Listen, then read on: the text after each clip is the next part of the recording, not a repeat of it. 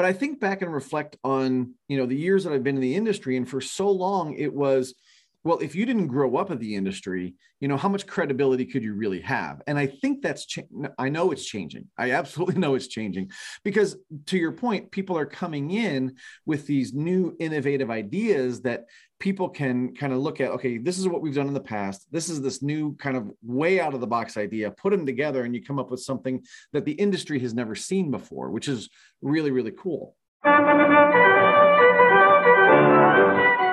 Welcome to the Attraction Pros podcast, where we discuss the latest trends and challenges facing the attractions industry today. We chat with some of the top leaders in the field and provide resources that will help develop your career in this great industry. I am Josh Liebman. I am obsessed with the guest experience and helping attractions make that their top priority for success. And I'm Matt Heller. I am passionate about organizational effectiveness, leadership development, and employee engagement. Now sit upright, hold on tight, and get ready for the Attraction Pros podcast. Hey, Josh, how are you? Matt, I am just kidding. I'm doing really well. How are you? You could do that. Do it. Go ahead. You do it. Well, I can't do it on the spot. Oh, okay. All right. Maybe next. We'll save it. Maybe later in the episode. We'll figure it out. Well, do you want to know how I am? How are you doing? I'm fantastic. Whew, glad somebody said it. Thanks for asking. Yes. So I have a question for you. Okay. Yeah. So if someone were to ask you, Josh, how do I get into the industry if I've already worked maybe 10, 15 years in another industry? So they're not coming right out of school. They're not, in a school program. How do I get into the industry if I'm interested in getting into the attractions industry? What would you tell them?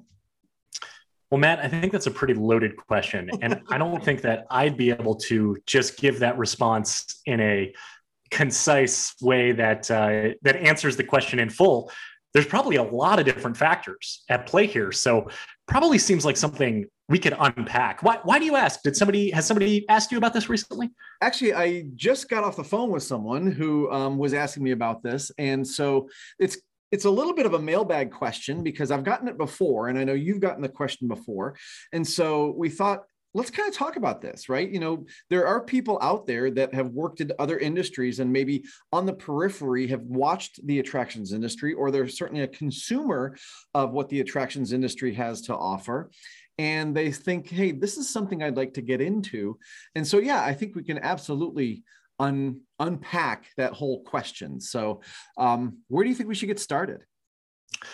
Well, I think that's a really good question. And just like you said a minute ago, we're doing a mailbag episode. It's been years, I think, since we've done a mailbag episode. In the hundreds of episodes that we've done in this podcast, it's been a while. So this will be fun. And I think that starting point in the career is interesting, particularly you said, if they've been a consumer of the industry. When people ask me, how did you get into this industry? I always preface it and say, well, I was a consumer of the product before joining the industry. And if my wife is ever around when I say that, she'll jump in and she'll say, what Josh is really trying to say is he's obsessed with roller coasters. And that's correct. That's exactly 100% what it is.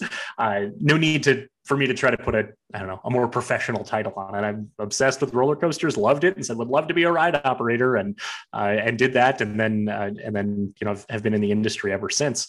But there's also a lot of different starting points that people have within the industry. And in some cases, I think it could probably be a benefit for those who are coming from outside the industry. And I know that we talked about that a little bit in an episode a few months ago, where we covered a few current events and looked at a few executives and board members who were coming in from outside the industry. So there's that outside influence that I think our industry really benefits from. I think that there's a balance of kind of this promote from within and bring from the outside type of circumstance that we tend to see across the board. And I think it's really good to kind of have a good mix of both, so that our industry can continue to innovate rather than keep doing the same thing over and over again, because that ultimately ends up becoming an echo chamber. So the idea of someone coming in from outside the industry, that right there, I think, is a point that they can use to their advantage and say, I'm coming with ideas from my practice in healthcare, in insurance, and in whatever other industries they might be in, and say, okay, well, how can we infuse that into the attractions industry? So that, I think, is kind of the first initial starting point that I would think of. Absolutely. And I think what I start to kind of reflect on in my career is very similar, right? I kind of consumed the product. I wasn't as much of a roller coaster enthusiast, but I absolutely enjoyed the park experience and wanted to be a part of it. And you became a roller coaster enthusiast. I became, absolutely. If you're watching this on video, you see all the stuff that I have behind me, definitely an enthusiast. But I think back and reflect on, the years that I've been in the industry. And for so long, it was, well, if you didn't grow up in the industry, how much credibility could you really have? And I think I know it's changing. I absolutely know it's changing, because to your point, people are coming in with these new innovative ideas that people can kind of look at. Okay, this is what we've done in the past. This is this new kind of way out of the box idea, put them together, and you come up with something that the industry has never seen before, which is really, really cool. So when I think about, people that haven't grown up in the industry and what they would need to know coming in, or as they try to get in, I think some things are similar to what we may have talked about when we talk about, students coming into the industry, but even more so, I think there's a learning curve, no doubt, but there's also an experience curve. And when you get into working at a theme park or working within the industry, there's a mindset, and I think there's an experience that people have that if you come from the outside, it's really important that you at least understand that and understand where people are coming from. And there's lots of ways to get that. Again, being a consumer of the product is great, because you know what the end user result is. But then, talking to people in the industry, talking to people that, you may have connected with on LinkedIn, and just getting on the phone for 30 minutes and saying, tell me about what the industry is like. On this phone call that I just had, the person said, well, what are the pitfalls? What are the pitfalls of being in the industry? And to me, the first thing I thought of was that, we have such a diverse workforce, right? That it creates some issues there, but we also have, seasonality issues, right? And obviously safety has got to be number one all the time. And, there's these things that can get in the way, but not be at a detriment to wanting to be in the industry. So I think it's important to kind of think about those things as well as the fun side of getting into the industry. Yeah, for sure. Interesting that they asked about the pitfalls, because I think that there's other ones, as knowing that in many cases it's not a 9-to-5 job, which it sometimes means work-life balance sometimes can take a little bit of shift or can be a little bit difficult. But I think that the industry has done a good job, or has at least shown a lot of intentionality in trying to smooth that out to be able to support those who are working to have that not be a pitfall and have it be more of a benefit. And I think you make a good point as far as trying to learn as much as possible about the industry. So I think that there's a little bit of a balance for someone who's coming in from the outside, who on one hand has a lot of ideas and experience in other applications that would be unique to test or unique to implement within the industry, while at the same time trying to get up to speed with even just some of the small details and just some of the terminology within the industry that's used to be able to make sure that they can hold themselves in a conversation where they not only understand, but also know how to communicate back as well. And that's one thing that I've seen just over time for people who perhaps were focused more on that first side of it, of I'm bringing in all these outside ideas, and then it's like putting a square peg in a round hole, and it comes across either very forced, or it comes across, I don't want to say uneducated, but I mean that only in the sense of the industry and how the industry operates. So the balance between the expertise as well as the humility, and knowing that you have more to learn about the industry and wanting to do that as much as possible and asking those questions, can really help, set someone up for success when coming in from a different industry. Yeah, there's a couple of things there I think we can unpack a little deeper. Number one are the transferable skills, right? So when someone says, hey, I want to, see what would happen if I came into the attractions industry or made the jump or, tried to make that leap, one of the first things I would probably tell them is, or kind of ask them about are their current skills. Like, what are you doing right now? Again, are you in healthcare? Are you in finance? Are you, what is it that you're doing that can actually help out the industry, right? Do you have a legal background? What is it that you have that the industry can use, right? Or maybe that the industry might be lacking in for whatever reason. So I think that's part of it, because I think typically when people get into a job or a role for a while, they build up some expertise. And I don't know that I've met anyone specifically that wants to completely erase everything that they've ever done, right? There's probably some reason why they've continued at least a little bit on that path, and maybe they want to change the venue, but they really like what they do. For example, if someone is, a lawyer and they've been doing it in one area for a long time, and they're like, I don't like this area anymore, and I really want to stick with my legal, outlook, and I really like that part of it, but would really like to apply that in a different industry. Well, just taking, the legal aspect of it, or somebody who's good at marketing or whatever it is, you can apply that to the new industry. And then that's sort of your expertise and your foot in the door, right? So you're not coming in completely blind or completely uneducated, but you've got some experience, hopefully as a consumer, and then also from your previous work that you can say, well, this is kind of where I would see this maybe going. And along the way, you'll learn the terminology. And that was another thing I wanted to unpack a little bit, because I find myself using, and we talk about this all the time with new team members, right? Don't use the terms that they don't know, right? So I find myself doing this when I'm talking to people, and maybe we're talking about the seasonality of the business, for a lot of businesses. And then we start talking about the shoulder seasons. What's a shoulder season? And so you kind of have to explain those things. But, if someone's really tuned in, they can pick those things up really quickly and start talking like an insider, so that people will give them the credibility that they deserve. Yeah. Well, what this reminds me of is my personal experience, which when I first started consulting, it was just shortly after finishing up grad school. It was for a consulting firm focusing in luxury hotels and resorts. Mm-hmm. And in my job interview, I was asked what type of experience I have in hotels. And I said, my experience is 100% in theme parks and attractions and amusement parks.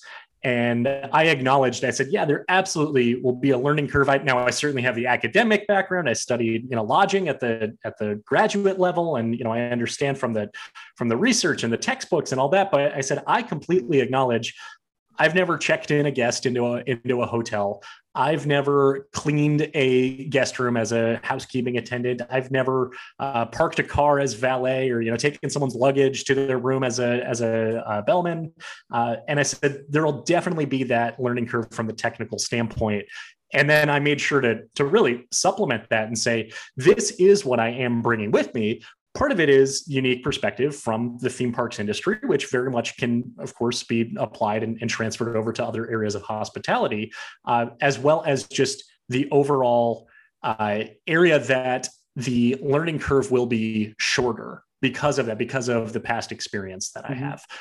So when I was doing that for myself, I acknowledged, I said, hey, 100% haven't worked in hotels. I'm not going to say that hotels and theme parks are exactly the same. But at the same time, I can bring this perspective, and I know that I can ramp up much more quickly. So I was able to really use that to kind of suggest why it would be a benefit to bring someone in from outside the hotel industry to be a consultant for hotels. But yeah, I had to learn a lot of that terminology very quickly. There were some things that I was Googling in the middle of doing an audit. I'm writing a report and I'm going through kind of what I need to audit. And I'm like, okay, what is this? So I acknowledged areas that I didn't know, and I made sure to get myself up to speed, and also really tried my best to do it without looking like an idiot. Yeah. Which I think I did pretty well for the most part. Yeah, I was going to say, I'm sure you didn't look like an idiot. Yeah. But you know what is now springing to mind based on what you just said there is something that Pete Bartow talked about, which is passion recognizes passion. And I think if you come into the industry and you show that you have a passion for it, I think people are going to recognize that, whether you started off as a sweeper, a games attendant, or you're coming in with 20 years of experience from a completely different industry. Right. I think people are going to recognize that, and they're going to buy into more of what you're selling of yourself, than if you come in and you don't have a passion, or you don't show interest, and you don't show that you've got an investment in the industry. And I can, again, like you spoke from your personal experience, and I can too. If there's someone that comes in and, how do I want to say this? They're just looking to make a mark quickly and not be in it for the long term, I know they're not going to stick around very long, right? I think this is an industry where you have to make an investment. You have to play the long game. So many people have been in it for a long time, and it's because of the passion. It's because of that they love what they do, or they've found a place that just fulfills them, and they are truly in it for the long haul. And when you come in, and I met someone like this at a conference many, many years ago. And, right away he was like, yeah, I could do this, and I could do this, and I could do this. And I'm like, you've never worked in this industry before. So, I mean, that was me, kind of questioning his credibility. But, what I found was that all he wanted to do was take what he did previously and put it in the attractions industry without actually learning the attractions industry. Right. And, no surprise, he's not in the attractions industry anymore. So I think that's something that when you're coming in, if you do have a passion for it, whatever that is, right? Whether it's for roller coasters or it's for the legal side of things, or it's marketing, people will recognize that, and they will respond to it, I think, in a positive way. So I think that's important to be genuine in the passion that you have for the industry, not just for what you can do. Does that make sense? Yeah, it does. And there was one thing you mentioned, and we've kind of touched upon it a little bit throughout the conversation here, is that there are so many people who have been in the industry their entire career, or in some cases their entire life. We were chatting with Brian Knoebel a couple of weeks ago, and it was since he was before he could even remember, he was working for Knoebel's, for the park, and I think that there probably is a way that, or at least to be mindful of, if let's say you're going to IAAPA for the first time and this is your first introduction into the attractions industry, and you want to network and you want to meet people, I think you can kind of tell, like, we can tell like who's been in the industry for a while, and who's coming in maybe more so with the perspective of the individual you were just talking about. And so I think that there's probably things that they need to be mindful of, or need to be intentional of, when having those conversations with the individuals. And there's so many of them who've been in the industry for their entire career, for decades and decades on end, of making a mark in a proper way that allows them to show that they're passionate, and show that they aren't just trying to transfer previous skills into a cookie cutter application into the industry, but are also very eager to learn and are excited to do that. So that kind of is where my mind goes to say, if you're going to, whether it's IAAPA or any networking event, for the first time in the industry, what should you be thinking about, and what type of preparation and maybe research you should do ahead of time to make sure you can come across. You don't need to come across looking super intelligent, but I think curious and passionate is probably the words that I would say I'd probably be looking for. That in and of itself, I think, can probably make the most mark and lay a good foundation for what could be a prosperous shift in a career path. Yeah.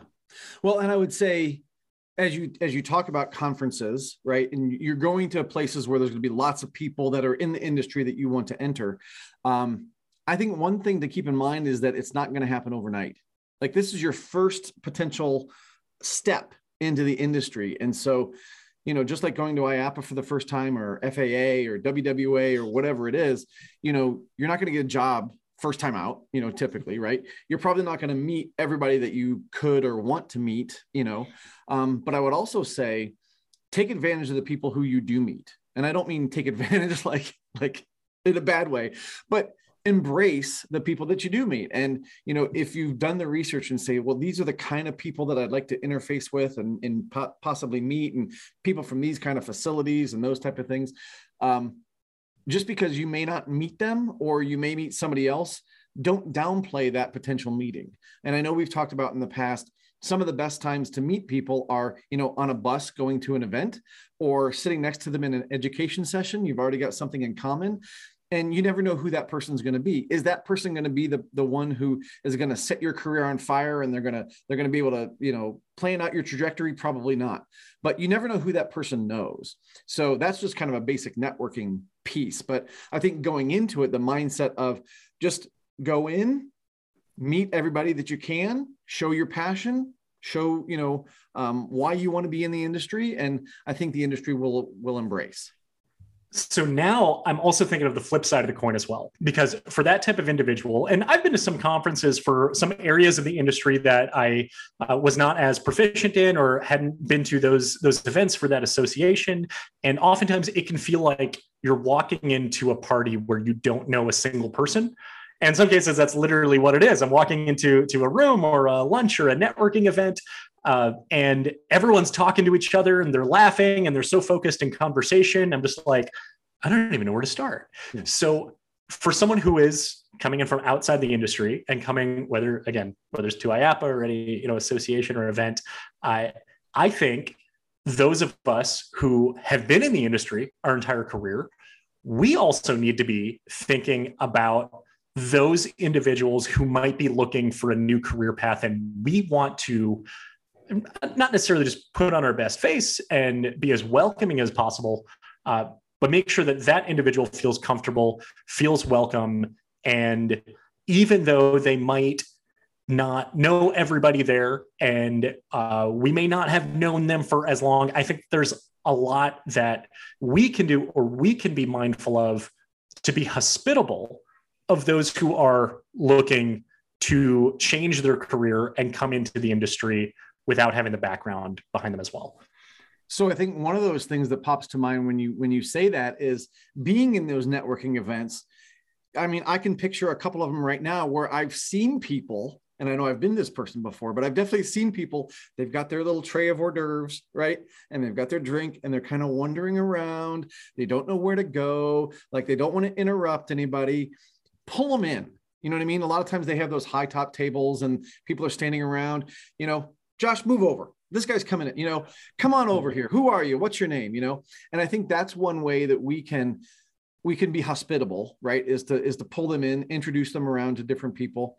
But I also go back to what you talked about when it comes to research, right? And maybe you reach out to some people that you think you might, have something in common with, and you have a conversation with them before the conference, right?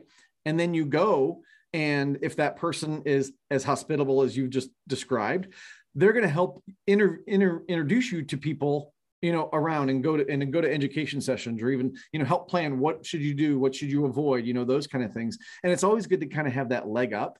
I know that there are people that have been to conferences that I've been to for many years, and I knew them before, but it was their first time. And I'm always like, yes, let's go meet this person. Who do you want to meet? Let's go meet that person. And it helps them kind of get up to speed a little faster. Still, yeah. It's gonna be a longer process, but it helps them get more comfortable in a quicker way. Can I share a story with you? Of course. Good. I was hoping you wouldn't say no. So many years ago, I went to a conference. It was Aztec. It was ASTC, the Association of Science and Technology Centers, because I wanted to network more with people in the museum and science center space. And I had a few contacts, but not that many. So I went to that conference for the first time, did not know a single person who was going to be there.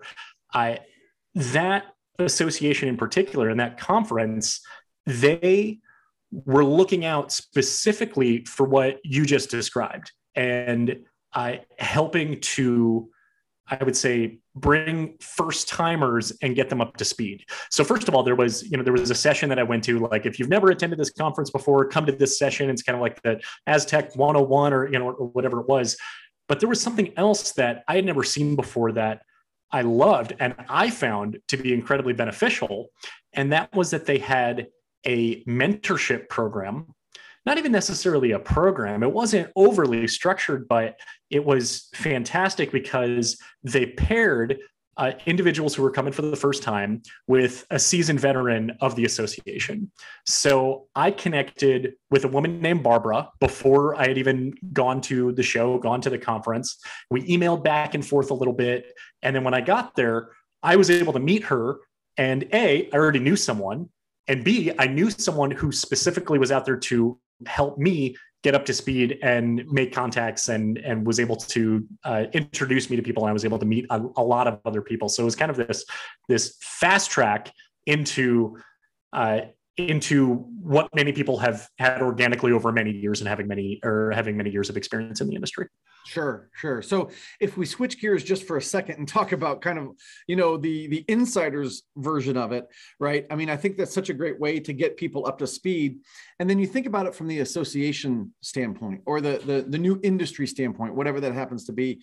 Isn't it really in our best interest to kind of give those new people a big warm hug when they come in, and figuratively or literally, depending on your relationship, but to really embrace them? Because I'm sure that there have been people that have gone to IAAPA or any of the associations for the first time. Maybe they weren't all that outgoing. Maybe they didn't meet many people. Maybe they were the ones that were, kind of walking around the networking thing and ended up not talking to anybody. They put their tray down and they went back to the hotel room, never having spoken to anyone. And by the end of the week, they're like, well, this was worthless for me, right? I'm not coming back. So I think, to your point, we have a responsibility to embrace them as much as we can, even if it's not from an official standpoint, right? Even if you're not, officially part of that association, you're a member and you're there at the conference. So to me, that's kind of part of our responsibility. It's just like giving back to the industry or whatever, however you want to phrase it. We're there to welcome new people in. And so if we go turn that back around, right? If there's people that are looking to get in, look for those people that are introducing other people to the new people, right? And buddy up with them. So I think there's learnings on both sides. Yeah, and it's a two-way street. It really is. I remember speaking to someone a few years ago who said they went to IAAPA and they got nothing out of it. I'm like, well, that really is on you. At the same time, whether it's industry associations or just any event or networking opportunity, to say, all right, what can we do to make sure that, yes, hopefully everyone is doing the research and planning and making sure that they get something out of it for themselves, but what can we do to put training wheels on that as well? And make sure that, we can help people make connections and get whatever it is that they're looking for, because trade shows and events, everyone has goals that, there's so many different types of things people could be looking for to improve their career, improve their business, improve whether it's operator, supplier side, networking opportunities, getting a job, educational opportunities. There's just so many outcomes, and being able to help guide those who, especially if they've never done it before, to be able to, I would say, kind of map out a roadmap for them. So one of the things that comes to mind in terms of that roadmap is something for a person that's coming new into an industry or trying to, that's very similar to, I think, what you and I have done from a consulting standpoint. And I've done a lot of research on, what makes consultants successful and, moving into a successful business.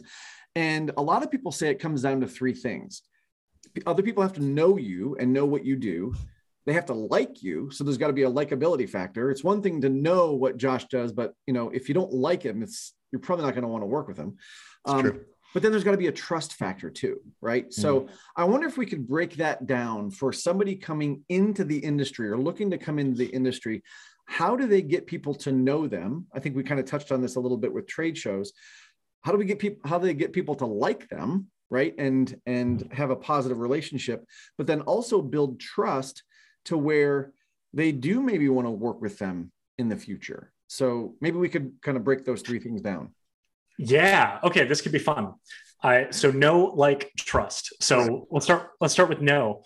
And I gave an EduTalk at IAPA last year on, well, I think it was called Getting Promoted Means Getting Noticed, but you were there. I kind of touched on some things of building a personal brand, of just kind of some research that I've been done. And I'm doing an EduTalk this year as well. That's like Networking 102, I think it's being called. But it's also called Beyond the Business Card. So it very much is kind of ways to stand out, and just some things that I've seen and with people that I've talked to. And I guarantee I will mention Ben Story's jackets as, you know, a perfect example of that. So there is the know factor of how can you direct attention towards you in a very crowded space. So ways to stand out. One is wear a jacket that is ridiculous. So shout out to Ben for people come up to him and they just start talking to him, and people know he's Ben. He's the guy with the jackets. Oh, Avius, surveys, feedback, all that.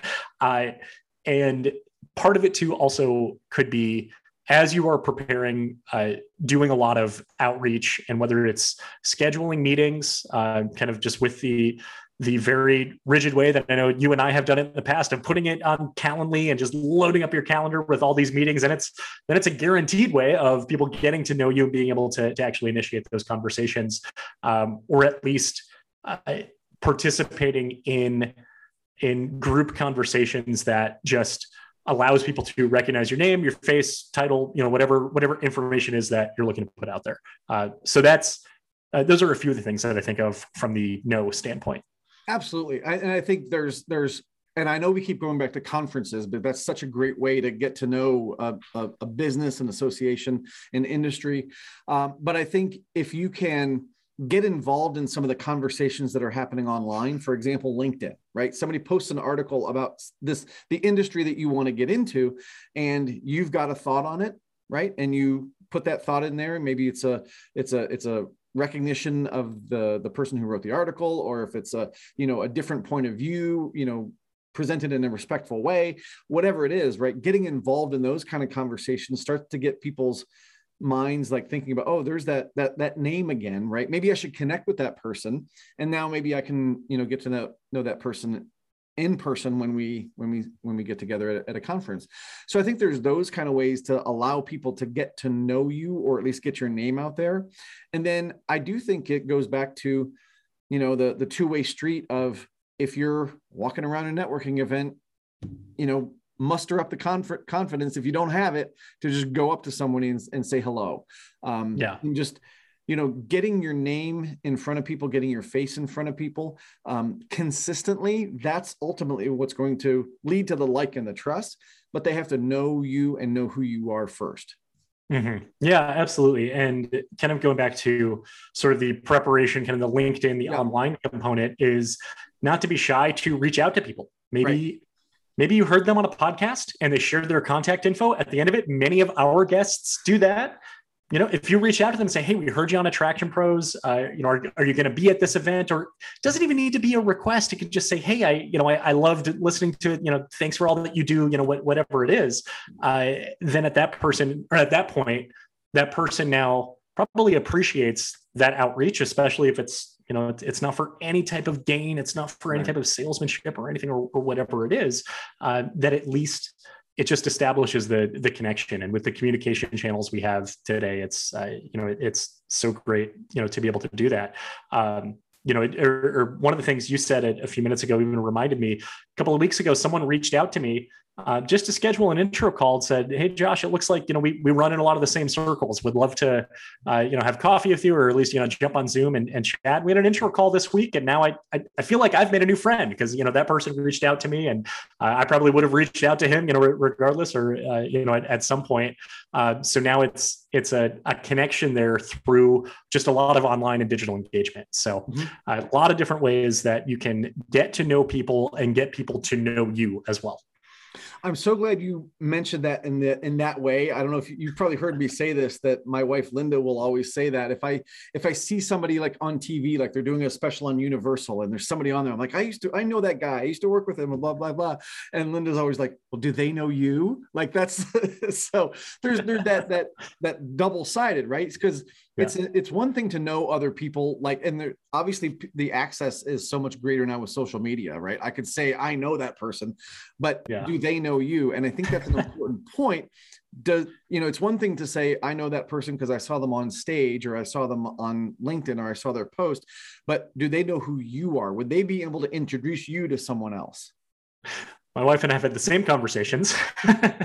So now instead of saying, oh, I know that person, they'll be like, oh, that guy follows me on Twitter. There you go. That guy liked my tweet the other day. Nice. Yeah. Well, speaking of the word like, we talked a little bit about the no. Thank you. We talked a little bit about the no. Let's talk a little bit about like. So one of the things for me that I think really helps, and this is just person on person, right, is when you genuinely connect with someone. And I think that goes back to what Pete said about passion, recognizing passion. The call that I had that kind of inspired part of this conversation, at one point, the gentleman says, well, I think I said, I'm a roller coaster nerd. And he said, so am I, And so I'm like, okay, well, later on, we got to talk about our favorite roller coasters. And, that ended up being a good bit of the end of the conversation.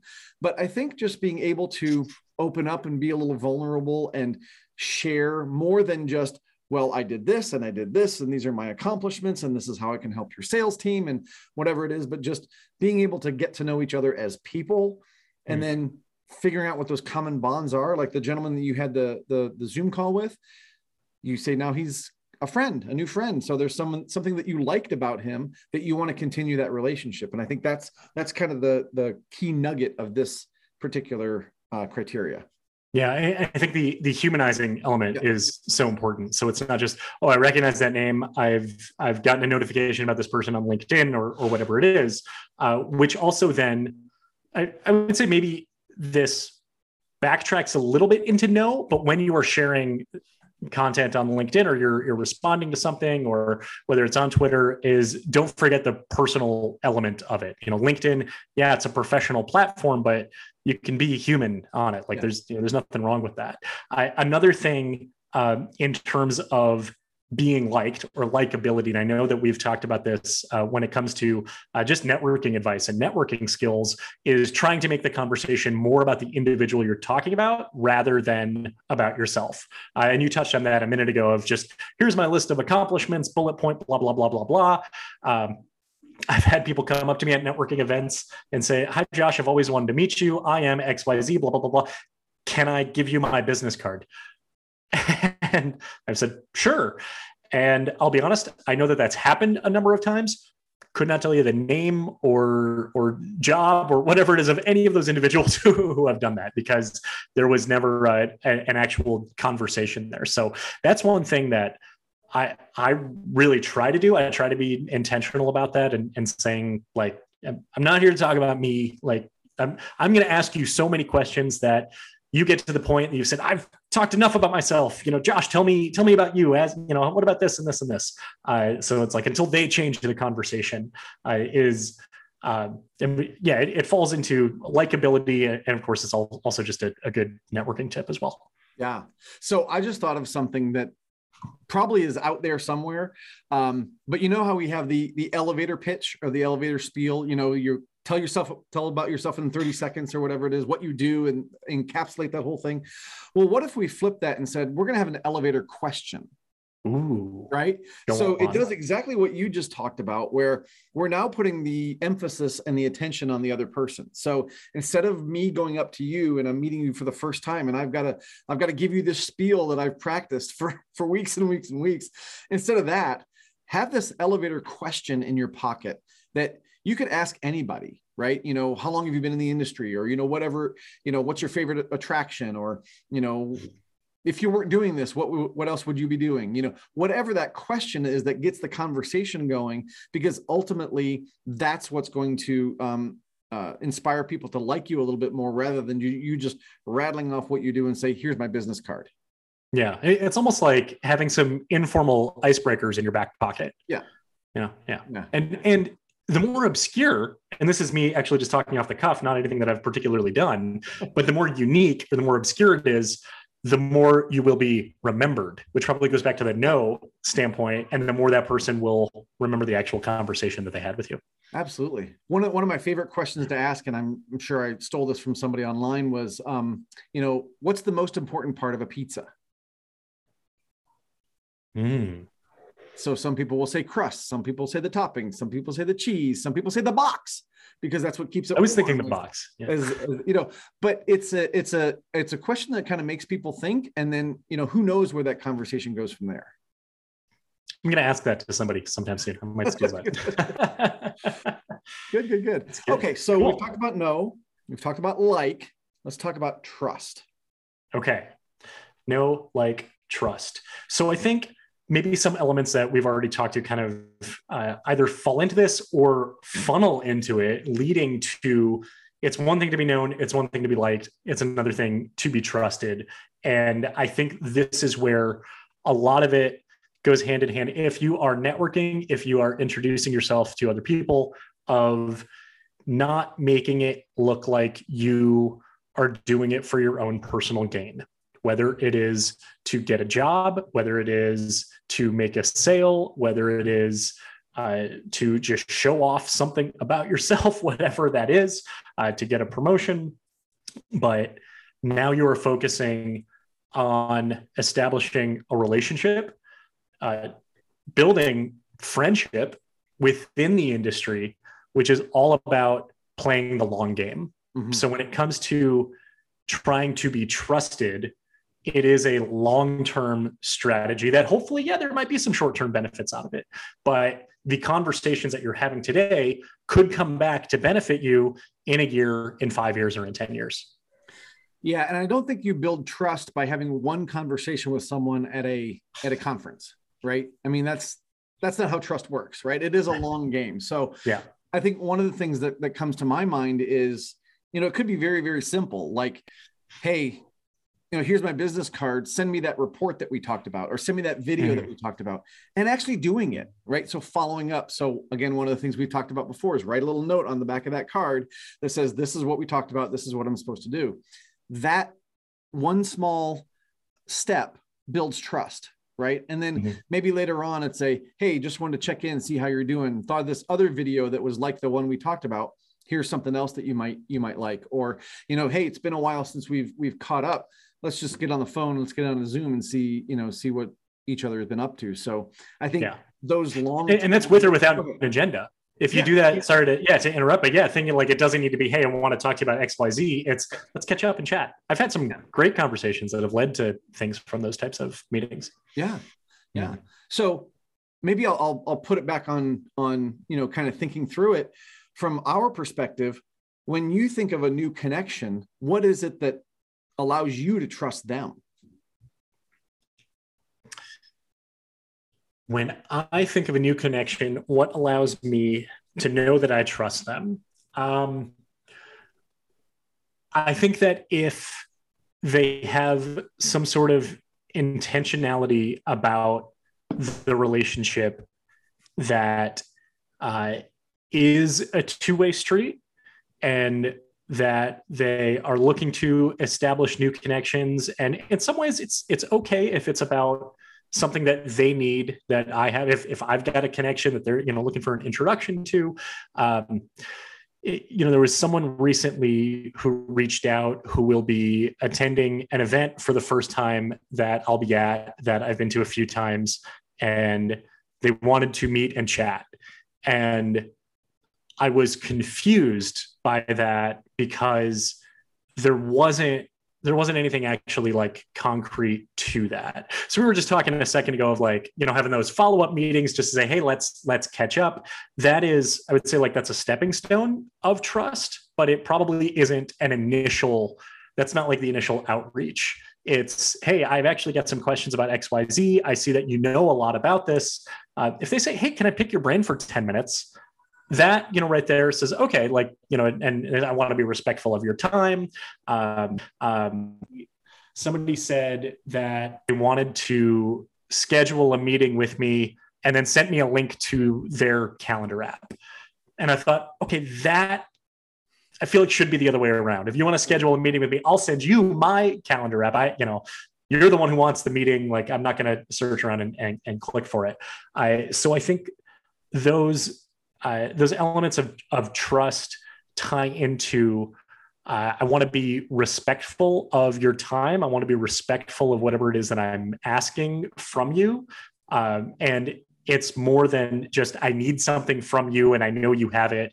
But I'm also interested in establishing the connection and starting a networking relationship.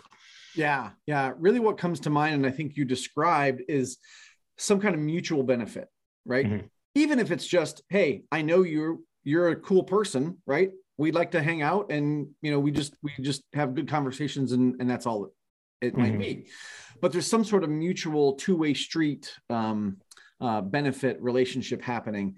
To me, that's what trust is all about. So it's about, doing what you say you're going to do, obviously, being able to invest in that relationship, but even thinking about people that outside of the work world, right? There's people that you trust that you're never, ever going to do business with, right? And it's because they've been there for you. They've supported you in whatever, project you're working on. They've asked about things in your life that, maybe are personal, and you feel like you can trust them to talk about it because you know that they're not going to go blab it out to somebody else. So all those things are built over time, which is why trust is such an important piece of any relationship. But certainly as you're trying to get into a business or trying to get into an industry, establishing that you're a trustworthy person, that, oh, by the way, hey, I like you, I know you, now we can talk about maybe doing some business together. Yeah, exactly. Yeah. So you want to be known, you want to be liked, you want to be trusted. Whether you've been in this industry your entire career or whether you are coming into this industry from the outside with a professional background that has a lot of transferable skills that you can use to make a mark, I think we had a pretty good conversation here. I think we had some pretty concrete takeaways.